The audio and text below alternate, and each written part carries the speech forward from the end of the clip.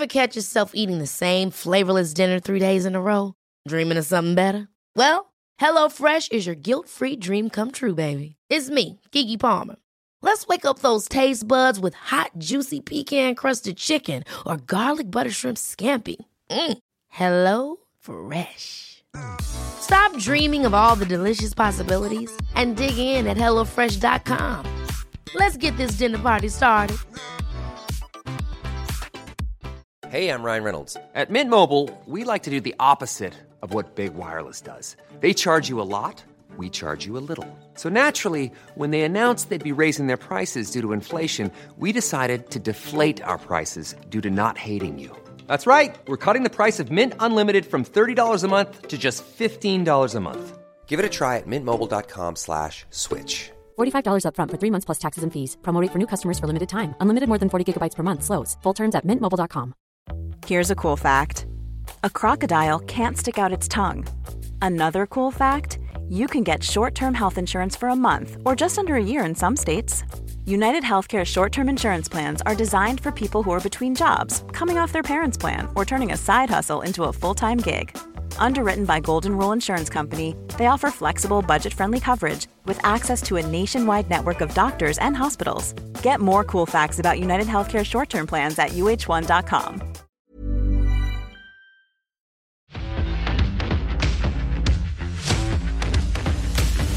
Hello and welcome to season 2 of Performance People with me, Georgie. And me, Ben.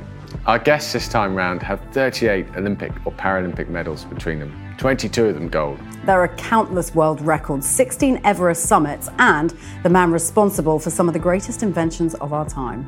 And alongside them are their closest confidants. They will share what drives these exceptional individuals to their highest heights. Performance People is free on Apple Podcasts, Spotify, YouTube, or wherever you get your podcasts. And don't forget, you can also follow us on our Performance People social channels. Now enjoy this week's episode.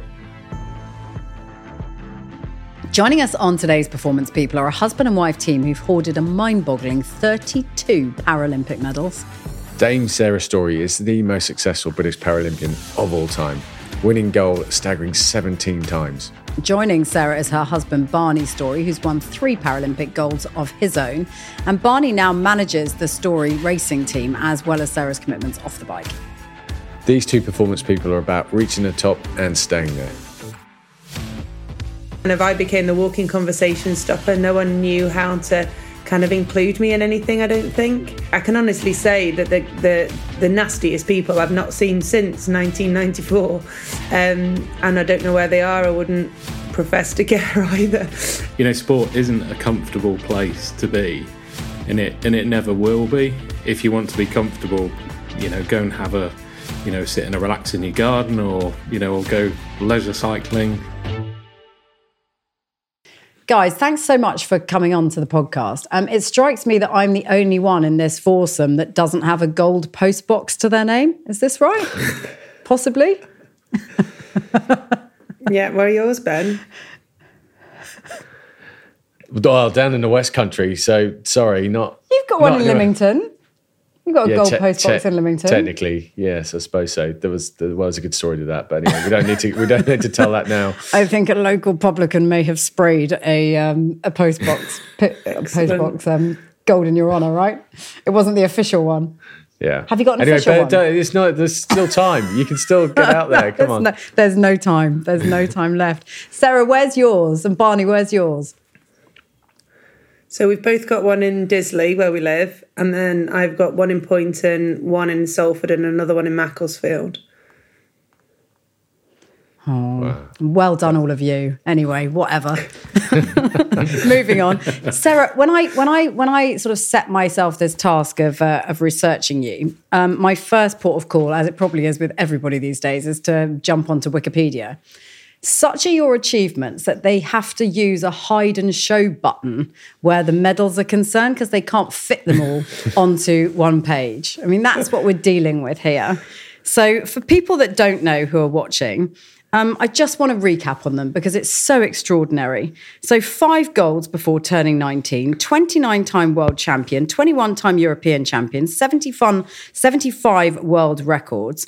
I mean, it's the most extraordinary set of accolades and achievements. I mean, my question is, how on earth do you fit everything in? You have so much going on and somehow you've managed to accrue all of these medals, awards, accomplishments. I mean, how do you pack it all in? I think Wikipedia gave up counting after a while because the world record tally went up and the world champs tally went up and someone gave up. And I tried to change it and got booted out. But yeah, no, it's just something that's become a way of life, I think. One of those things that I always wanted to do as a child. I never imagined what the end would look like. And I don't know whether I still imagine what the end of that sporting career would look like. Maybe I should start thinking about it the closer I get to 50.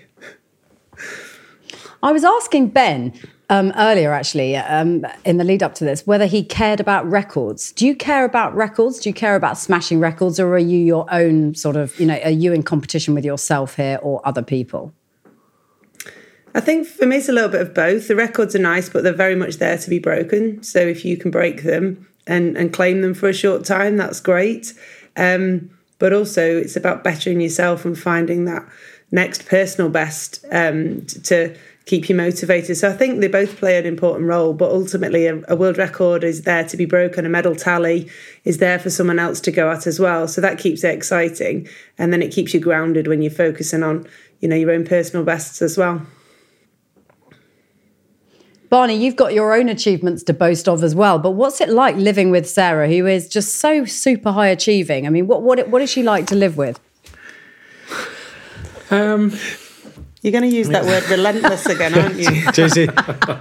So several Choose these words carefully, Barney. My advice. Discuss this. It's usually, relentless comes up. Extremely driven, attention to detail, and that kind of crosses over onto everything, really. Whether she's painting a wall or in the house or whatever making she's doing, making a bed, everything has to be. I think most athletes, all athletes have that the ability to kind of focus on very small details and make everything absolutely precise, because you don't really get another chance to compete in a race. Everything has to be very precise and get it right. So I think most athletes are. I think control freaks is a little bit too far fetched, but very close to that. But you're not a control freak anyway. Well, that's good to hear. Well, Ben, making a bed, painting a wall, do those things apply to you too? Before you're going to looking to me about control freakery. No. No, I'm not sure they do. But attention to detail, yeah, definitely, I can understand that trait. And I was just fascinated, Sarah. Just as Georgie says, the accomplishments are incredible. You're going through Olympic cycles. In my experience, is a very tough thing. Finishing an Olympics and then 4 years to the next games. I mean, what was it? What did you use to motivate you and drive you through? I mean, you talked about the PBs and so on, but was there anything else that drove you forward? In my swimming career, I think I won gold medals in the first 2 games, and there was always that striving to match that. And I missed out in Sydney. I'd not long since recovered from having chronic fatigue syndrome. So going to Athens was trying to kind of put the record straight, and I just missed out. I think I must have picked up some virus, village flu virus type thing, and just missed out on gold again in Athens. But then when I came into cycling, there was so many disciplines to learn. And every year we have a world championships in track and road and all the other disciplines as well. So every year there was an opportunity to try and win a rainbow jersey, to try and test yourself on a different course. And I think that's probably why my love of road racing comes in, because it's so different. And every year the courses are different. There's a new place to explore. And it's just a very different environment. So I think that's what's enabled me to keep going over the last 18 years nearly in cycling. Yeah, switching sports must have been a great motivator in a way, to like you say, to learn new techniques. Yeah, I think initially it was sort of, I had immediate success in a sense that it was quite a raw talent, but there was a lot to kind of refine. So that really appealed to that attention to detail that we were talking about. And then as we got in, I started to get deeper into the opportunities to improve and the way that I could test myself in a bigger peloton and different types of races and stage races that were made up of different types of events. So some stage races incorporate team time trials, others incorporate individual time trials, hilly stages, and then also the intermediate jerseys and other jerseys that are secondary to the leader's jersey of a stage race. So there's almost 4 or 5 different races going on within a stage race, as you see at the Tour de France and the Tour of Britain and other tours. So for me, being able to challenge myself in that environment in the women's peloton, and then just before the games in London, I was racing and training with the women's team pursuit squad, trying to qualify the place for the Olympic Games. And then the team went on to win Olympic gold. So there's been so much variety that it was a case of, trying to cram as much in as possible, and just seeing how good I could get at the different things that were on offer. Barney, is Sarah good in her own company? Yeah, she is. I think going out if you go out for 6 hours on your bike, I think you've got to be pretty happy with your own company. Because it's, other than talking to sheep or cows whilst you're going past them, I think it's that you've literally got yourself in your own thoughts, whilst you're out on your bike. So other than concentrating on, the numbers that the bike is telling you from the information that it gives you, she often comes back with, if she's been out for a long ride, I know there's going to be an extensive list of things to talk about when she comes back. Yeah. So that's usually something that your brain goes on to like overdrive, doesn't it, when you've been out for a long ride? What's the typical list look like? So many things to do, Barney. What does the typical list look like, Barney?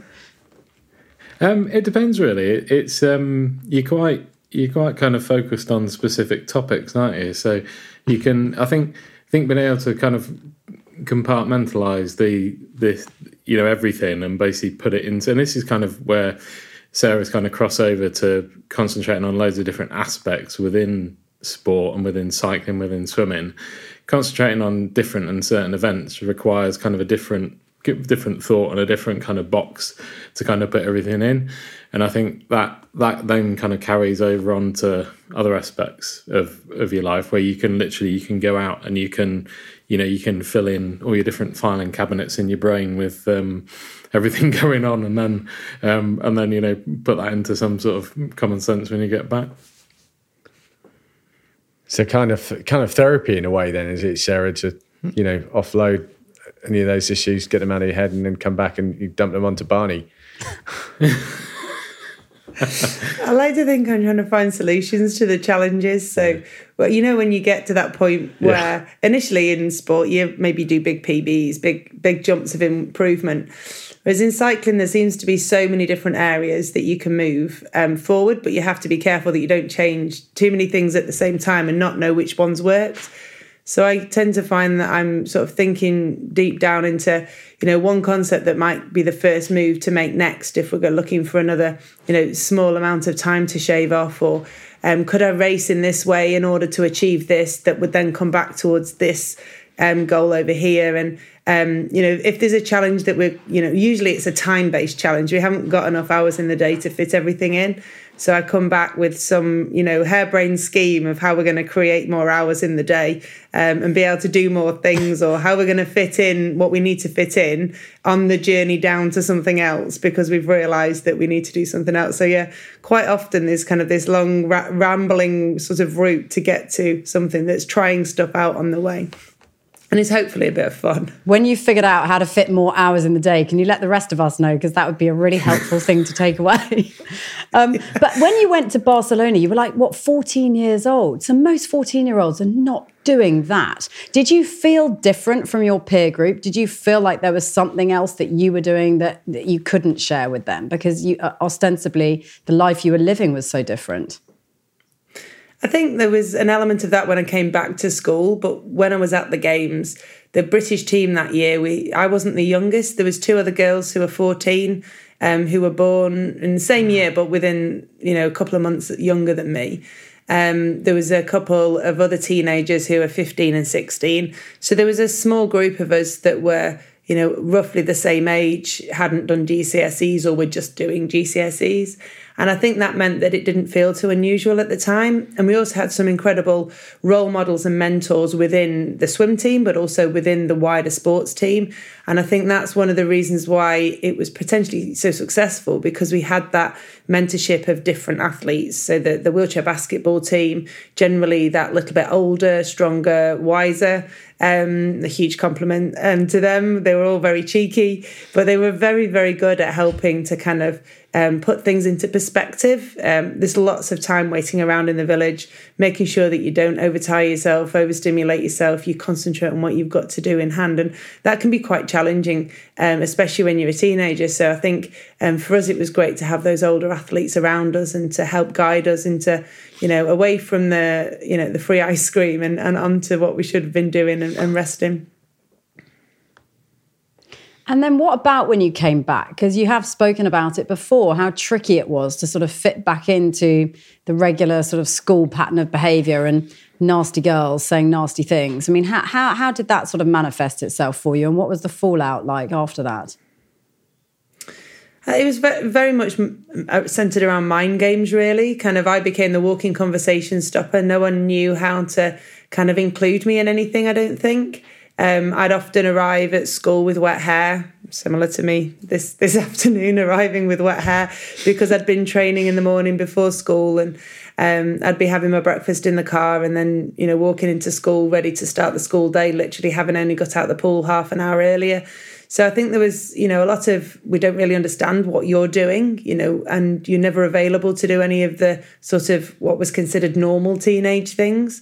And every weekend I'd be off to a training camp or a competition and seeing other friends, as well as, rubbing shoulders at events with people that were generally only watched on TV. And so that made me different. So just being very isolated made me focus more on my sport, and being able to kind of handle things in my own company probably helped me. But I guess there wasn't really a fallout. I knew that school was going to end within the following sort of 18 months. And I just kind of had to ride it out. And I found new friends, actually, quieter people, more considered perhaps, rather than the sort of loud, brash people that weren't being particularly nice. It's really interesting, this, isn't it? Because we talk a bit about the fact that when, you were out doing competition or whatever else and would come back in sort of those school years, you were bullied, weren't you, early on in your school years? But you found that going out and doing that competition and then coming back gave you something extra in that conversation, and you found that you got more respect from your peer group, didn't you? So it was a different experience. Maybe, yeah. I mean, sailing's quite a different sport. I think not many people really understand sailing that well. So it was quite interesting coming back from somewhere like Australia and New Zealand, and schoolmates realising that you'd actually been competing and doing something a bit more serious. So yeah, but I think it's maybe in Sarah's case it's a jealousy thing. Well, but I think as Sarah, the key point is that sport's just a fantastic thing for youngsters, isn't it? Because it gives you that ability to escape from whatever you don't like or whatever challenges there might be. That's something that's a little bit out of your control, such as other people, and really getting your head down and focus. Did it feel like that, Sarah, that was what it gave you? It did give you a bit of an escapism? Yeah, I very much knew that sport would last longer than school. I was very aware of that. There wasn't very much longer left to deal with these people. And I can honestly say that the nastiest people I've not seen since 1994. And I don't know where they are. I wouldn't profess to care either. But the ones that were nice... I'm sure they know where Facebook you are. Yeah, potentially. But yeah, I think it was just... bullying is something that exists in this world, and being able to handle it and move on and know how to help other people who are going through something similar. It's not something I'd wish on anyone to have to happen to them, but I think it does help give you a strength and an understanding that not everyone in the world will be as nice as you hope they would be. But provided you don't lose the faith in being nice yourself, I think that's the most important thing. Yeah, Barney, do you think that's the case as well? The kind of resilience that taught Sarah at such an early age, and the ability to deal with, a situation that's a bit uncomfortable, but navigate your way through that has paid off in many different aspects of her career moving forward. Oh yeah, definitely. I think this whole idea that, and I think, a lot of people look at sport and they see it as it is very privileged, and it's a very privileged position to be in, to be able to compete at elite level sport, and I think to be able to have or being in that privileged position, I think it certainly, there's so many of the lessons that Sarah would have learned, in that unfortunate time. It does make you resilient. And also the fact that, sport isn't a comfortable place to be, and it never will be. If you want to be comfortable, go and have sit and relax in your garden, or go leisure cycling. Like, sport and competitive sport is not a comfortable place. So if you, and a lot of people thrive on that, as we have done and do. And I think that's the trickiest thing, I think, for any kind of non-sporty competitive sport people to understand is that it is a little bit uncomfortable at points, but the rewards that come from being a little bit uncomfortable sometimes are very, very significant. Yes, you seem to like putting yourself in these uncomfortable spots and under the spotlight in intense pressure situations. The Southern Ocean springs to mind. Sarah, what's the most pressurized environment you've ever felt? Like, when did it feel like it was all on your shoulders? Have you ever felt like, or like Barney just alluded to, the pain of the process? When did it feel like it was at its, I don't want to say worst, because it feels like that's not what you're implying, but at its peak? I think it probably comes in a team environment. So some of the most nerve-wracking points have been sitting with Team Pursuit teammates either side of you or next to you.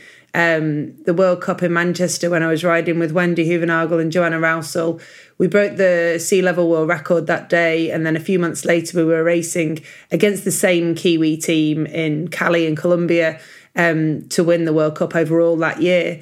And that was the year before the Olympics in 2012. And knowing that you needed to finish, all of you had to finish. There was no way you could finish with three, because you only started with three in those days. And the Team Pursuit format was different. You couldn't be the weak link. You had to deliver your turns. You had to follow the pattern that was set, that you'd trained to. And if you were having a bad day, you had to get over that very quickly. And there was no concessions. And so, making a mistake wasn't an option. And you always consider, what will I do if I do make a mistake? You've got to try and put those things out of your mind. So I think the psychological training paid off dividends in those moments, because you were really, really motivated to make sure that you didn't let anyone down. What's the balance with sport between physical ability and mental strength and toughness? Which do you sort of say is the one that you really, really need? Well, if you don't have the physical capabilities, you don't get the chance to test that mental toughness. So I think you need them both, but in different orders. But you have to develop that mental toughness from the beginning. And you will see it with children, developing that understanding that it won't always go well. And that's one of the reasons why we all want our children to take part in sport. We don't really mind where they reach, provided those lessons are coming to them and give them that chance to kind of shape themselves.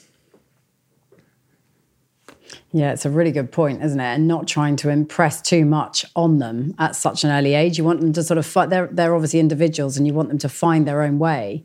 You don't sort of want to put on your... How do you make sure you don't do that with your two kids? Because you two are so high achieving. So what's your sort of method? What's your way of making sure that they really enjoy sport? It's their choice, isn't it? They're the ones that decide what they want to do. We give the opportunity, and we'll do the running around like our parents did for us. But it's about their choice. And if they come to us with a problem, we can help work through that by asking questions. But the ultimate decision has got to be from them. We don't want to be the ones that lead. We need to be behind and enabling rather than kind of pushing. And if they came to you and said, "Oh, we really want to compete in the games," what would your responses be? Would you be delighted for them, or would you see a lifetime of a lot of very hard work? I think immediate panic would be the But first Louisa thing. has already said, hasn't she? So Louisa has said to me that I need to compete in Paris because she's going to take over for LA. And I'm like, right, okay. I think that puts more pressure on me right now to keep going. They've got amazing role models in you two. But joking aside, how did you manage to fulfill their sort of aspirations and training around what you're doing yourselves? What you're doing, yeah. Well, we try and save up the work we need to do for when swim sessions are on, and we tag team that. And then Charlie goes on a bike ride while Louisa's doing ballet on a Saturday. We tag team the acro dance on a Friday. And then in the summer months when it's a little bit easier, I probably set my turbo trainer up outside the swimming pool and do my training. So this is where my time on the bike comes in really handy because all the logistics come. I get off, I go, right, I know how we're going to fit it in. I write it all down really quickly. I just have So have you got her training in the pool at the same time you're on the turbo trainer? Yeah, so sometimes, so last summer, I was putting my bike on the turbo outside and was able to watch. It was quite handy. It's when it was really, really hot. And I was using it as a bit of like a heat session because it was just so baking. But yeah, Barney's, I just write notes in the notification calendar, on the phone, and they keep popping up as I kind of write how it's going to fit and who's going to go where and which journey. Wow. Yeah. I suppose the word can't doesn't enter either of your vocabularies, does it? It's just not there, is it? It feels like that's always been the way with both of you.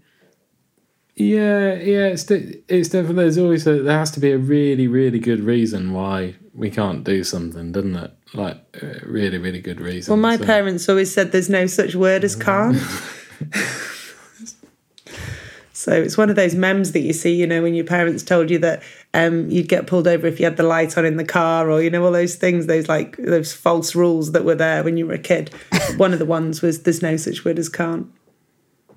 I remember the false rules. I remember those. So just going back to the swimming bit, because obviously cycling and the story of you two getting together and everything else follows this. But just to round off on the swimming side, Sarah. So cycling was never really in your thinking, was it? It was because of this. Hey, I'm Ryan Reynolds. At Mint Mobile, we like to do the opposite of what Big Wireless does. They charge you a lot. We charge you a little. So naturally, when they announced they'd be raising their prices due to inflation, we decided to deflate our prices due to not hating you. That's right. We're cutting the price of Mint Unlimited from $30 a month to just $15 a month. Give it a try at mintmobile.com/switch. $45 up front for 3 months plus taxes and fees. Promo rate for new customers for limited time. Unlimited more than 40 gigabytes per month. Slows full terms at mintmobile.com. Quality sleep is essential. That's why the Sleep Number Smart Bed is designed for your ever-evolving sleep needs. Need a bed that's firmer or softer on either side? Helps you sleep at a comfortable temperature? Sleep Number Smart Beds let you individualize your comfort, so you sleep better together. J.D. Power ranks Sleep Number number 1 in customer satisfaction with mattresses purchased in-store. And now, save 50% on the Sleep Number Limited Edition Smart Bed for a limited time. For J.D. Power 2023 award information, visit jdpower.com/awards. Only at a Sleep Number store or sleepnumber.com. Ear infection that happened and this chain of events that happened after that, which led you down the cycling path, that was never really part of the game plan, was it? It was all about the swimming to begin with. I mean, what did swimming mean to you at that time, and how worried and nervous and full of anticipation were you at the idea of not having that in your life? Yeah, so I started with ear infections, and I was previously a runner, so I'd run at English schools, and I'd done lots of different sport, and I'd used running as a cross-training tool, but I was in my mid-20s, late 20s, and I thought, well, if I start running again now, because I hadn't run consistently in the previous sort of 4 years, I don't want to injure myself. So I used cycling as a cross-training tool to keep myself fit. And by the time I was allowed to get back in the pool, I'd started racing a bike because I was too impatient to wait to race again in the pool, and had done reasonably well. And I think initially I was like, well, I'll just keep swim training and I'll start cycling training after the games in Beijing. And it was my swimming coach, Colin Hood. He said, Sarah, why don't you just switch now? And I was like, I don't know why I wouldn't just switch now, because I like swimming. I will swim forever. And he said, yeah, but if you get an extra 3 years under your belt before the home games in London, that might mean that you have different opportunities. And he was just so right. But I was like, well, I can't imagine you not being my coach. I can't imagine switching and not being a swimmer. What would I do? And he'd go, well, you'd go to the velodrome instead of the pool. I was like, well, that's a bit simple. Okay. And it was like, I don't want to get rid of you, but if you were my daughter, this is what I would suggest you might think about doing. And it was the best pep talk anyone could have ever given me. And I came back home, didn't I? And said, Colin's told me to stop swimming. And Barney's like, he's right. You should just ride a bike. I was like, oh, so everyone else can see this apart from me. Barney, what was the conversation like with Sarah? Because you would have presumably been drip feeding this for a while, because you probably thought, like her coach did, that there was a future for her in cycling. So at what point did you sort of start having those conversations and start sort of saying, well, maybe this direction? Yeah, I don't think I've ever been in the position where I've had to convince you. I think all I've ever done is just literally given you the information of what you've asked for, because the only person who's got to ride the bike is you. Like I can't do that for you. So I gave Sarah like the wealth of experience I've had from however many years in cycling, and then it was kind of up to Sarah to kind of make that decision to get you into. Yeah, and you gave me a lot of stats and sort of figures and comparisons. You can never be sure if you're going to be good enough technically. A lot of road racing is about that technical capability. But Barney would provide me with the stats and the comparisons between my own stats and how I could improve. So we did a lot of lab testing and regular testing to see that improvement. We discussed the things like pedal efficiency and learning how to race in a bunch. My body shape was changing significantly from being very broad-shouldered as a swimmer to being much narrower as a cyclist. So he'd just provide me with those stats that backed up what we were seeing or what I was potentially seeing, to allow me to try and take a step back and assess myself a little bit more objectively. How do you manage to park the work chat at home? Oh, the children make that very easy.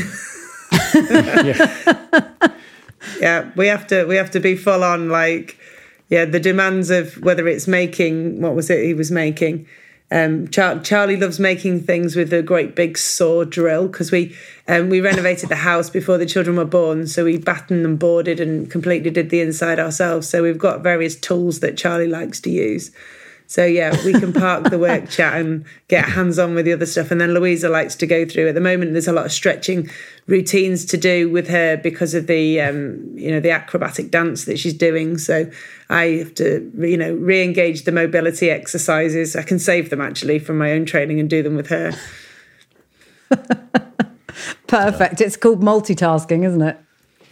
Definitely. And sometimes we have to converse by text because he's outside with Charlie and I'm somewhere else with Louisa. Hey, I wanted to ask, having competed and trained, been at the highest level of both sports, what are the pros and cons of swimming and cycling? I think swimming is incredibly structured. You've got an appointment, every session is an appointment with the swimming pool, where your training sessions are going to be. And if you plan a training camp, you'll know where you're going to train when you get there, because, you'll have planned it to the facilities that are available. And that's, Rebecca Romero was very clever with the way she described it, a bit like being at school. You know exactly what you're doing and it's a programme. With cycling, it's much more like university. There's a lot of self-coaching, a lot of, self-motivation required. You can go out training at any point. If you're on the turbo, it can be dark outside. It doesn't matter. You have to make assessment as to whether it's safe in certain weather conditions to go out training on the road. But no one's here stood over you telling you that you have to do it. So that it is very different. And I think the swim training and the environment of that really sets you up incredibly well because of that single-mindedness. You're following a black line. You don't have, they've probably invented earphones you can wear to listen to music, but there is very much a single-minded in your own brain. And I think that set me up incredibly well for these long rides on my own now as a cyclist. So yeah, for me, I think they've both got huge pluses, and ultimately, I think they complement each other very well. When you got on the bike, Sarah, did you instinctively know, as somebody that's been able to compete at the highest level in another sport, that you had what it took? No, not at all. To dominate in that one? No, I think the thing about anyone getting on a bike is it always feels very wobbly. If you're not ridden a bike, a track bike, the track bike's got no brakes. It's got one gear. You can't stop pedaling in freewheel. So I got on and instantly felt like a duck out of water. And it's quite a surreal concept when you Sarah's first professional race she did on the road, a field of 140 riders, and you're asking someone who's been in cycling for just over a couple of years, go and ride in the middle of that bunch. Like you think they're absolutely insane for kind of asking you to do that, because you're literally millimeters away from people's handlebars, from legs, hands, and it's something that I grew up with. So I'm completely comfortable with that now. And even if you pick me up from the chair and put me in the middle of a bunch now, be completely happy with it. But I think for anyone who kind of swaps sports, it's a really daunting task, and actually quite scary being put in that situation, as you found out a few times, didn't you? Did you find it intimidating, Sarah? Did you find it intimidating? Oh, hugely intimidating. My first professional race was in Belgium. There was quite a lot of cobbles. There's cobble climb, quite narrow, twisted descent, the farm roads in Belgium. And you're fighting for position to make sure, because if you're in that position as you go into the narrow road, there's very little opportunity to move up. There's lots of opportunity to drop back. You've got to really fight and keep and hold your position and be confident.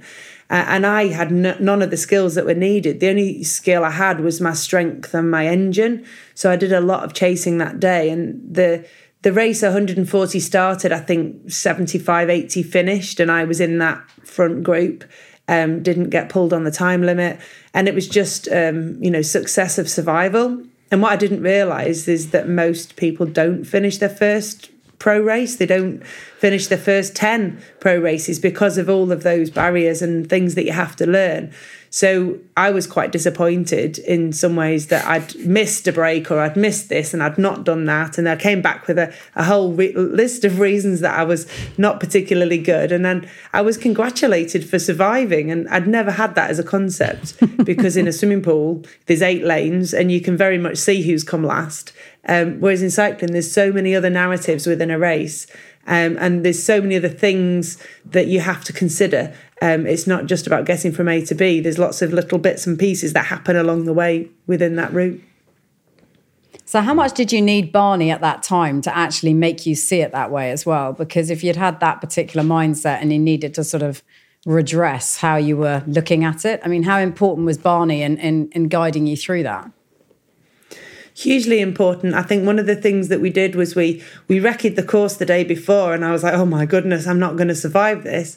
So we created what I still use on my handlebars, which is a bit like a safety belt for my left hand. And that is something that is not a permanent fixture. I can take my hand in and out very easily. But if I bounce over something and lose my non-gripping side off the bar, then it falls into the little safety belt, as it were. So we sort of looked for practical solutions and things that we could easily see that were steps forward, because Barney knows I'm not the sort of person who's just going to take random chat as a pep talk. What I need is kind of like really clear, logical thought process and fact. So he's very astute with that. And he worked with the guy that was the team manager at the time, who had, years of experience bringing new riders into the professional peloton. And They just basically gave me the brutal facts about what was good, what wasn't good, what needed to be worked on. And I think that constructive criticism was just exactly what was needed, because then I could see without any flannel what needed to be doing and what needed to be addressed and what I needed to work on, both in terms of strengths and weaknesses. That's what I like about professional sport. It's always so binary. It does seem to be sort of win or lose, and this directness with which people speak who know about professional sport is always so refreshing, especially in this world. I mean, Barney, is honesty the best policy where Sarah's concerned? Yeah, definitely. And I think that with that honesty, there's always that level of respect as well, because I think it's, I've seen, so many times, coaches who haven't used that level of respect but have used the honesty, and it's not always gone down particularly well. And I think you have to respect what someone is doing and knowing that they are trying the best of their ability to be able to do it, and just give them the honesty with that as well. But I think it has to be done in a respectful way, and that's the key to it, really. No one's going to listen to you if you're so honest it ends up being rude. So I think with that there is that a level of respect that you need as well. Because I've had and witnessed so many different coaching styles over the years. I'd like to think that I've been able to take the How would you best describe yourself as a coach? How would you best describe yourself as a coach? How would I describe myself? Probably a quiet and assertive, I think, is probably the best bit, is it? I don't know, am I? Yeah, considered assertive, but you take a step back and look at the big picture and then offer up the various different angles to help make a decision collaboratively. I don't want this to sound or come out the wrong way, but Sarah, do you ever feel old? I feel like as I'm going through this sort of like 40s process, I can feel myself starting to creak in ways that I never felt I was creaking before. I mean, and obviously I'm not a professional athlete, which might be the reason why I'm creaking much more than other people. But do you ever feel that? You just go on and on, and this longevity piece with you is extraordinary. It's another amazing, facet to your character and in your locker. So does that ever? Is that ever a thing? Do you ever wake up and just go, oh, not today? Oh, yeah, I do. It's funny, I read something yesterday. It's about how old are you in your head? And I almost texted it to Barney because we weren't together. And I was thinking, how old am I in my head? And I kind of think in my head I'm, about 30. Whereas obviously I'm not. I'm 45. So I don't know. I think there's a lot of how old are you in your head? And there are some days when I feel like I'm younger than that in my head as well. So I don't know. I think there's a lot to racing with younger people that keeps you, on your toes and making sure that you keep up. So much has changed, since the days pre-digital in the analog age where we didn't have social media to update every time we did a race and all of those things. So we've had a huge amount of adaptation to do. And you almost yearn for that non-social media games, as it were. But no, I don't know. I think sport keeps you young and keeps you on your toes, and young people are always coming in all the time. And I raced a nearly 18-year-old when we raced at the Track World Champs in October last year. And she was born after my final games as a swimmer. The bronze medalist that day was born the same month as my first games as a swimmer. And it was an interesting podium to have that, a 2004 in silver birthday and a 1992 birthday. And there was me as the granny on top step. 8 Paralympic Games. Can you imagine you did 5 Olympic Games? Can you imagine 8? Not really, no. What it takes to do that. Physically, it takes so much, doesn't it? Physically, mentally out of you. What does your fridge look like? What does inside your fridge look like? Are you eating just the most wonderful, brilliant, healthy diet to maintain this level, this momentum of fitness? We do have a personal chef, don't you? I do now. That's me. Barney took over all the cooking because I spent so long sat feeding babies. I was like 2 milk guzzlers. But yeah, I don't know, I suppose Diet is a habit as well. I don't know if it's something that changes when you're not in this cycle of Olympic, Paralympic Games, but it's just this habit of like what to eat. You have this innate understanding of your body and what works. And also I think you do have to change it a little bit as you get a little bit older, because your body and your metabolism changes. But it's about doing that without worry or panic. And, there's lots to learn and to, still get it right. But I think it's about trying to keep it simple. And I also think sometimes across the course of my career, I've seen different fads come and go, and being able to recognise when it's a little bit faddy and something that's perhaps, not worth spending any time considering, and sticking with, old school rules that actually are still valid and very, very wise to follow. So I think there's a benefit to that experience. And also if you're enjoying something, which is what I've been able to do. So looking forward, we talked a little bit about longevity, and you mentioned right at the beginning, or maybe I should start thinking about what is happening next. Are you fully committed to Paris? Is that definitely happening? As definite as any selection is this far out from the Games.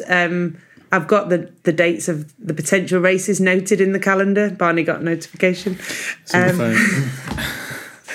And I've got a plan of what training camps can look like and where potential dates that we already know for other events are.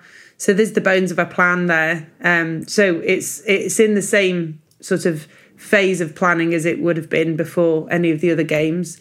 And now it's just a matter of putting the performances between now and then in the right way to make sure that I meet the selection criteria that will be published probably early next year. I was going to ask that. When will you know? When are the trials? So most of the time we end up with a selection policy that you submit results from a date. So potentially the World Championships this year in Glasgow through to the final day of submissions for selection.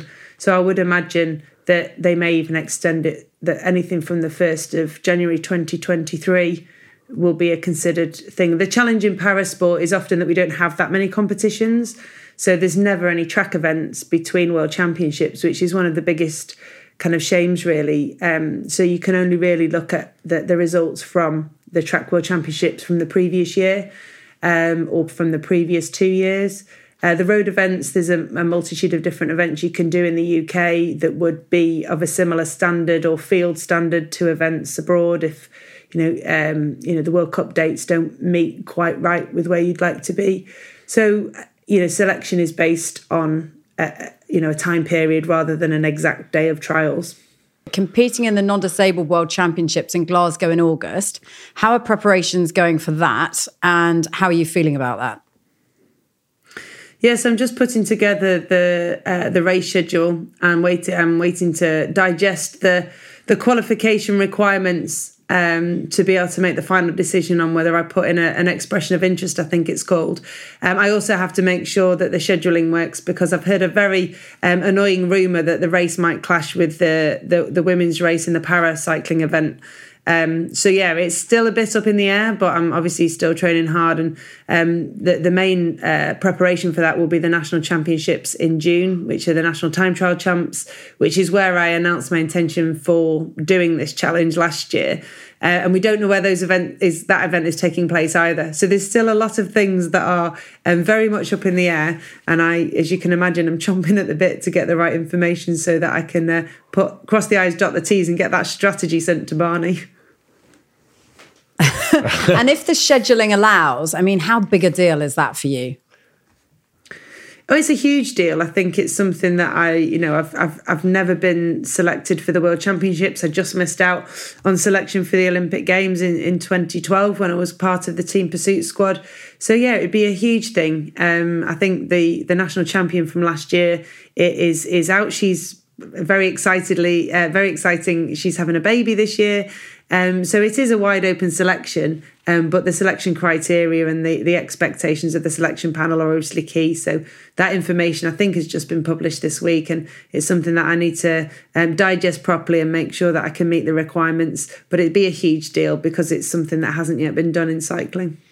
And have you allowed yourselves to have that conversation about what comes next? What comes after Paralympics?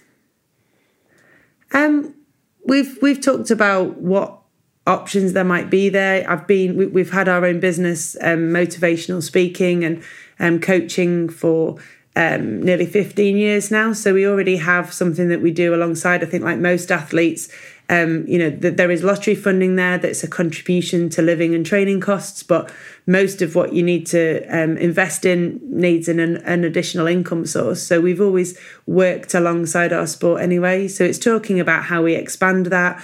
I'm working for Greater Manchester Combined Authority for the Mayor, Andy Burnham. I work as the Active Travel Commissioner in Greater Manchester now.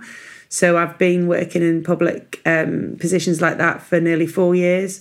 So there's lots of different avenues to explore, and it's about seeing which ones maybe get bigger first. And obviously things like broadcasting. We've both worked in commentary, co-commentary, presenting. So, whether there's more opportunities there as well. And I think sometimes other athletes have said that it's not until you kind of officially take a step back that other things become an option, that people seek you out to do things that they know you'd previously not have had the time to do before. Sarah, you can't actually give up anytime soon where the Paralympics are concerned, because when I was looking up in terms of medal hauls and where you sat in terms of the greatest ever of all time medal hauls, I realised you did actually have some work to do. There's an Aussie athlete called Lizzie Kosmala who, from her shooting career, can boast 74 golds. Wow. 74 that must have golds. taken a bit of time. Exactly. So there we go. There's still work to be done. Maybe I should take up shooting. No. Oh no, we've given her another idea. Oh, sorry, Barney. You're lucky she's not going out for a long road ride right after this podcast. Guys, can I get a performance tip from both of you? Bearing in mind this is the Performance People podcast and that's what people really want to glean and take away from it. Barney, perhaps you first. What can people do in their everyday lives to better their performance? What best advice would you give in that regard? If you try to ultimately, have something that is performance related and something that you're going to actually stick to as well, it has to be fun. Because I think there's so many times we can, there's only a limited amount of time you can do something that you don't enjoy. And I think that's always kind of where you come down to longevity and in terms of performance as well. So rule number one, you have to enjoy what you do. Doesn't matter what performance level you get to, enjoyment is the most crucial part. Great advice. And Sarah, for you? I think for me, it's about making sure that whatever you set your sights on, that you break it down into manageable chunks, and that it's something that becomes each of those sort of smaller stepping stones. You create the daily habits that you need to have to meet those targets. And don't be afraid to reassess what those stepping stones towards the bigger target look like, because there is more than one way to reach that destination. But breaking it down and making sure that you develop those habits so that it isn't a forced thing, and therefore you can develop the enjoyment of ticking things off your list. Okay, I might even go for a bike ride later. Ben's going to laugh because he's like, you're useless on a bike. Won't. You can't ride a bike. You just fall off all the time. I bought just after we got married, I bought Georgie a bike. It wasn't a wedding gift, but it wasn't a wedding gift. A beautiful, beautiful Pashley bike. And you went out once. It was a little bit too big for me, which being a small person is actually a bit of a problem, because I kept falling off and I couldn't sort of balance myself properly. It was a bit of a muddle. You fell off it once and that was it. It's never been ridden since. Yeah, well, I sort of found myself in the middle of an A road, which was a bit scary at the time. So I think it probably wasn't ideal hobby Sarah for me. can sort these cycling lanes out. And you have no excuse. There's that to hope for. I'll get on to Will Norman if you're in London. Brilliant. Yeah, good on you. Thanks so much, guys. Thank you. No worries at all. Take care. See you then. See you. Bye-bye. Okay, so there's so much to take from that. I mean, Sarah's achievements are obviously astonishing over such a long period of time. But for me, really, it was Barney's point about having fun. deriving enjoyment from whatever you're doing in life, and that's really going to spur you forwards.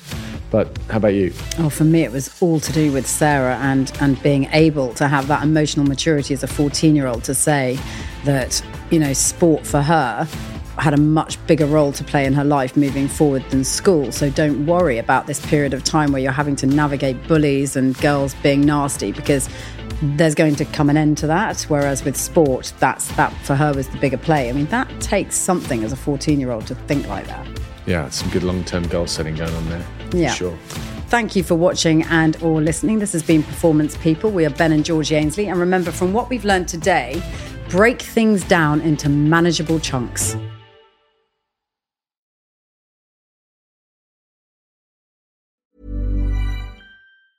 Ever catch yourself eating the same flavorless dinner 3 days in a row? Dreaming of something better? Well, HelloFresh is your guilt-free dream come true, baby. It's me, Keke Palmer. Let's wake up those taste buds with hot, juicy pecan-crusted chicken or garlic butter shrimp scampi. Hello Fresh. Stop dreaming of all the delicious possibilities and dig in at HelloFresh.com. Let's get this dinner party started. Mom deserves the best, and there's no better place to shop for Mother's Day than Whole Foods Market. They're your destination for unbeatable savings, from premium gifts to show-stopping flowers and irresistible desserts. Start by saving 33% with Prime on all body care and candles. Then get a 15-stem bunch of tulips for just $9.99 each with Prime. Round out Mom's menu with festive rosé, irresistible berry chantilly cake, and more special treats. Come celebrate Mother's Day at Whole Foods Market. Planning for your next trip? Elevate your travel style with Quince. Quince has all the jet-setting essentials you'll want for your next getaway, like European linen, premium luggage options, buttery soft Italian leather bags, and so much more. And is all priced at 50 to 80% less than similar brands. Plus, Quince only works with factories that use safe and ethical manufacturing practices. Pack your bags with high-quality essentials you'll be wearing for vacations to come with Quince. Go to quince.com/pack for free shipping and 365-day returns.